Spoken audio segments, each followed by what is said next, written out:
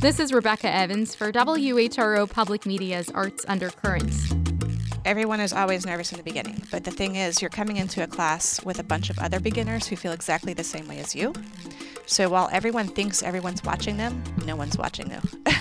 Everyone's worried about people watching them, but they're just watching themselves. That's Tracy Holland Gramajo, founder and owner of the Mambo Room, a Latin dance center and community in Norfolk. They've got classes, dance socials, and parties running throughout the month and pretty much every weekend.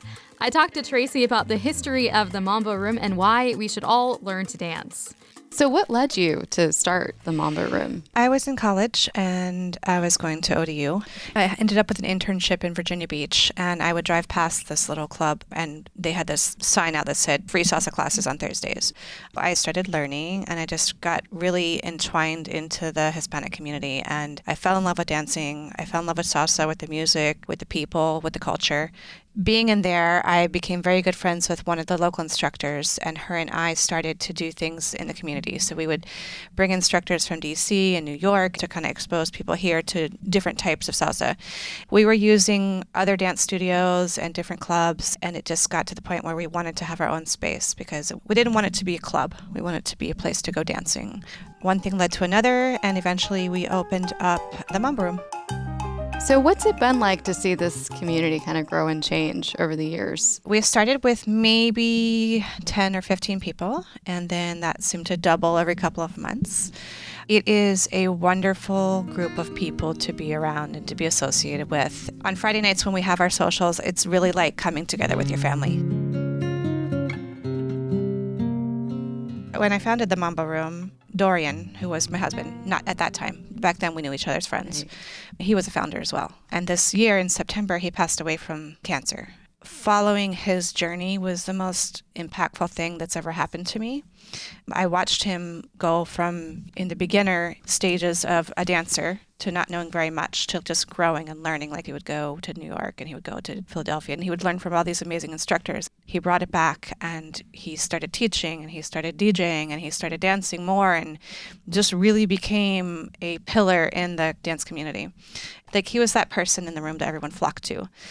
He was able to influence a lot of people in a very positive way with dance. And when he died, it was kind of like that magnified. Just to watch the impact that his life had and then his death had on people, like, was really soul-touching.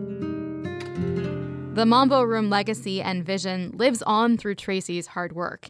A big part of their mission is growing the dance community and welcoming beginners. Everyone starts in the beginning, and even the people who dance really well have started in the beginning too, and they know what it feels like. And the majority of the people that come to the Mambo Room, they're hungry to have a bigger community and a more fulfilling community. So they want beginners to come in and they want beginners to learn.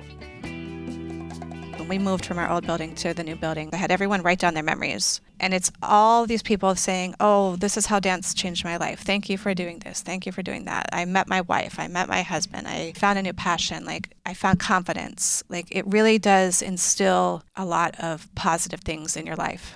What would be the best event or class to start with? Well, we have 3 different options for beginners to start in. We have 6-week courses, and then we have 3-hour crash courses. And then we also have social classes. So every Friday night, starting at 9 o'clock, we offer our socials. From 9 to 10 is a class specifically for beginners, people who have never danced before. They can come in and be very comfortable, and we teach them a little bit of salsa and a little bit of bachata, and then they can stay and hang out, and the whole dance community comes in and they dance every Friday night. And we're there till about 1 or 2 in the morning. It's not just about learning the steps or the music. It's about really learning the history of the dance and the culture. That was Tracy Holland Gramajo from the Mambo Room in Norfolk. You can see their full schedule and learn more about what they do at MamboRoomDance.com. Tonight, they'll offer a kizomba social, on Friday a Latin social, and then they'll have a bachata crash course on Saturday. For WHRO Public Media's Arts Undercurrent, I'm Rebecca Evans.